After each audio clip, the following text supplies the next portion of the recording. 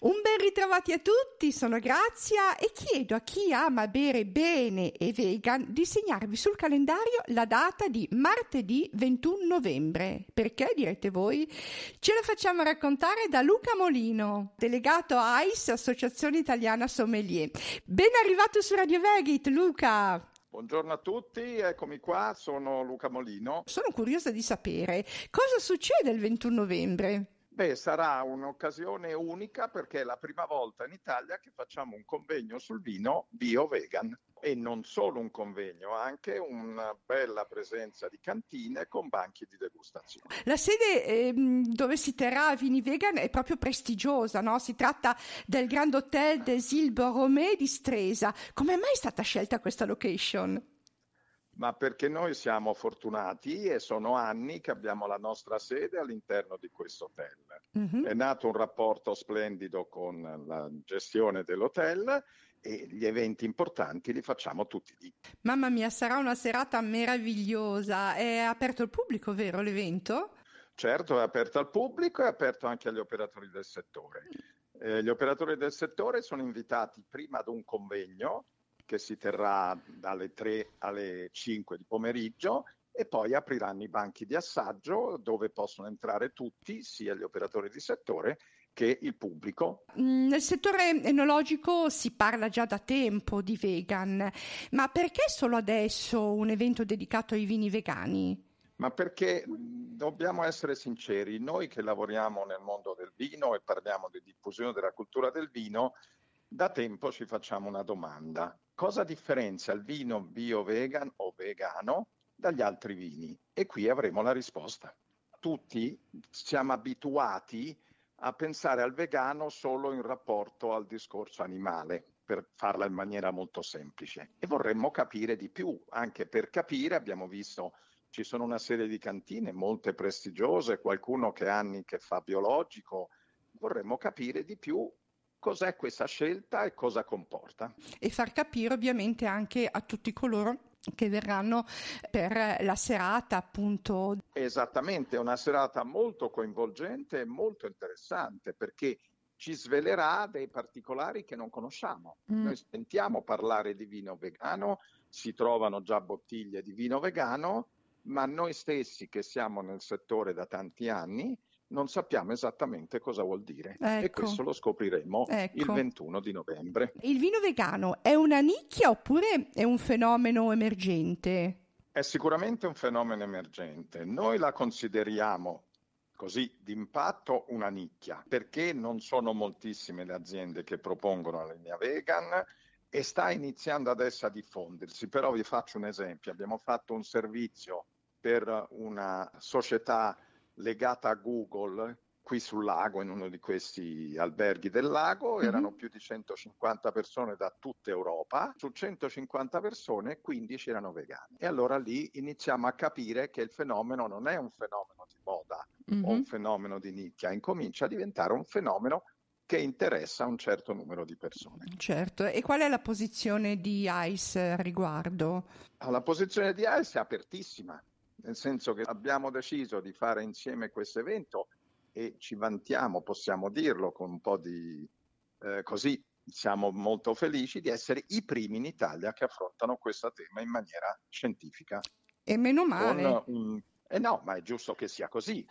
Noi siamo contentissimi di questo evento, uno perché sempre più sentiamo parlare di vegano e sempre più vorremmo capire che cos'è, perché noi quando poi facciamo i nostri servizi, facciamo i nostri corsi, raccontiamo i vini, li raccontiamo anche in maniera molto approfondita e saper rispondere sia ai corsisti che le persone che incontriamo durante i nostri servizi su che cos'è un vino vegano ci dà quel pizzico di valore aggiunto che ci fa lavorare in maniera più serena.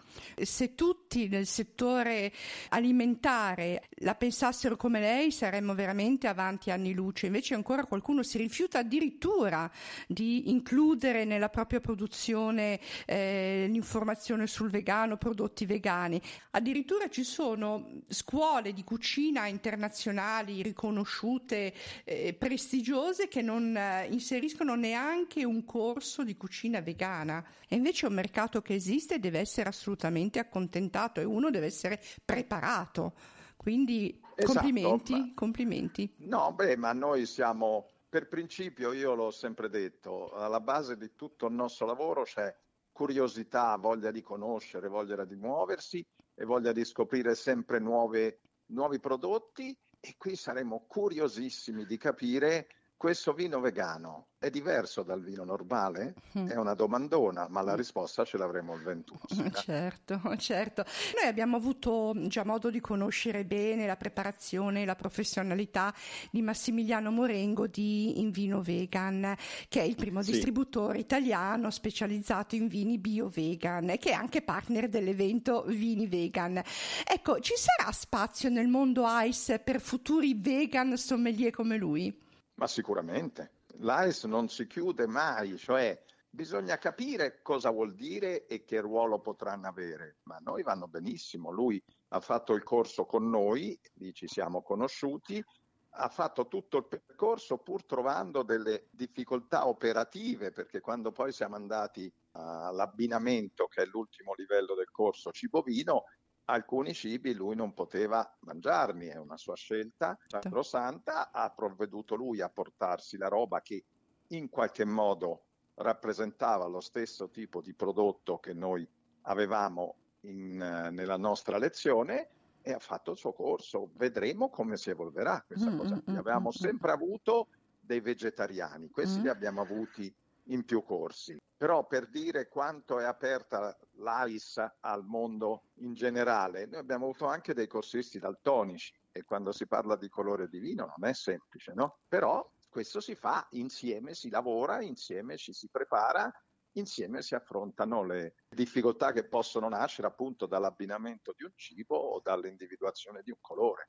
Ecco. Ma si può fare tutto benissimo. Certo. E sempre a proposito di scelte alimentari 100% cruelty free, parlavi prima di livelli, no? Nel terzo livello Sì. ICE ci sarà in futuro spazio anche per gli alimenti a base vegetale? Ma forse sì, già c'è una specie di, in qualche modo, insomma, è chiaro che diventa più facile abbinare un uovo sodo, o abbinare un pezzo di carne, o abbinare un pezzo di formaggio. Non è detto che col passare del tempo, perché poi ci si evolve sempre, cioè la scheda tecnica di abbinamento è nata 30 anni fa e col tempo si è evoluta e si sta già pensando come modificarla, come integrarla.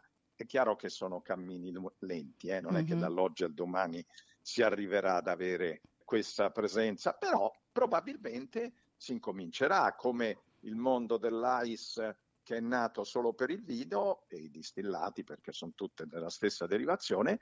Negli ultimi anni ha messo in piedi dei corsi degustatori di birra, degustatori di olio, cioè tutti i prodotti che in qualche modo entrano nel mondo della ristorazione, non solo mondo della ristorazione, ma prevedono un abbinamento, e non è detto che con tempo e con la richiesta anche delle persone si potrà giungere a inserire un discorso di vegano. Vedremo. Ecco, noi ce lo auguriamo al più presto. Allora, prima ho citato Massimiliano Morengo, no? Che so che è collegato con noi. Ecco, mi piacerebbe sapere che cosa rappresenta per lui Vino Vegan e ovviamente perché. Ciao Grazia, buongiorno e buongiorno a tutti. Questo evento per me è un piccolo sogno che esce per davvero out of the box. Sin da quando ho iniziato il mio percorso da sommelier, avevo il sogno di poter realizzare un giorno, nel contesto dell'Associazione Italiana Sommelier, il primo evento della storia dedicato ai vini vegani. E ci stiamo riuscendo. Dal mio punto di vista, questo sarà una grande conquista, non solo per noi che partecipiamo all'organizzazione di questo evento, ma soprattutto per il pubblico.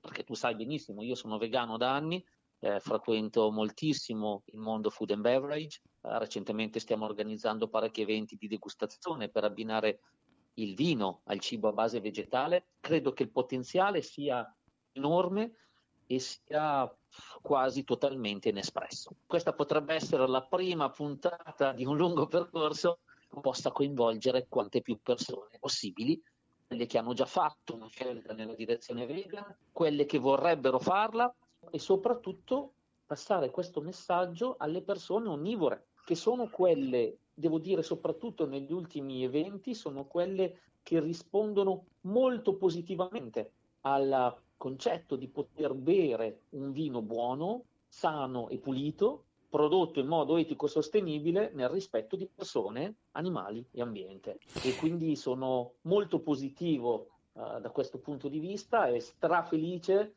di poter compartecipare alla realizzazione di questo primo grande evento. Ecco, allora ricordiamo quando si terrà l'evento, l'orario e dove precisamente. Vi invito nuovamente a Stresa, al Grand Hotel des Îles Borromée, il 21 novembre 2023, apre alle 15 con il convegno che è aperto a tutti, basta prenotarsi, per poi proseguire con i banchi d'assaggio fino alle 22 di sera, con più di 30 cantine. Quindi dicevi che è necessaria la prenotazione, come si fa per prenotarsi? Si va sul sito AIS Piemonte, negli eventi ci sarà l'evento e lì c'è un link che rimanda a tutto il dettaglio e alla prenotazione. Ok, grazie a Luca Molino, delegato AIS, Associazione Italiana Sommelier, e a Massimiliano Morengo di Vino Vegan.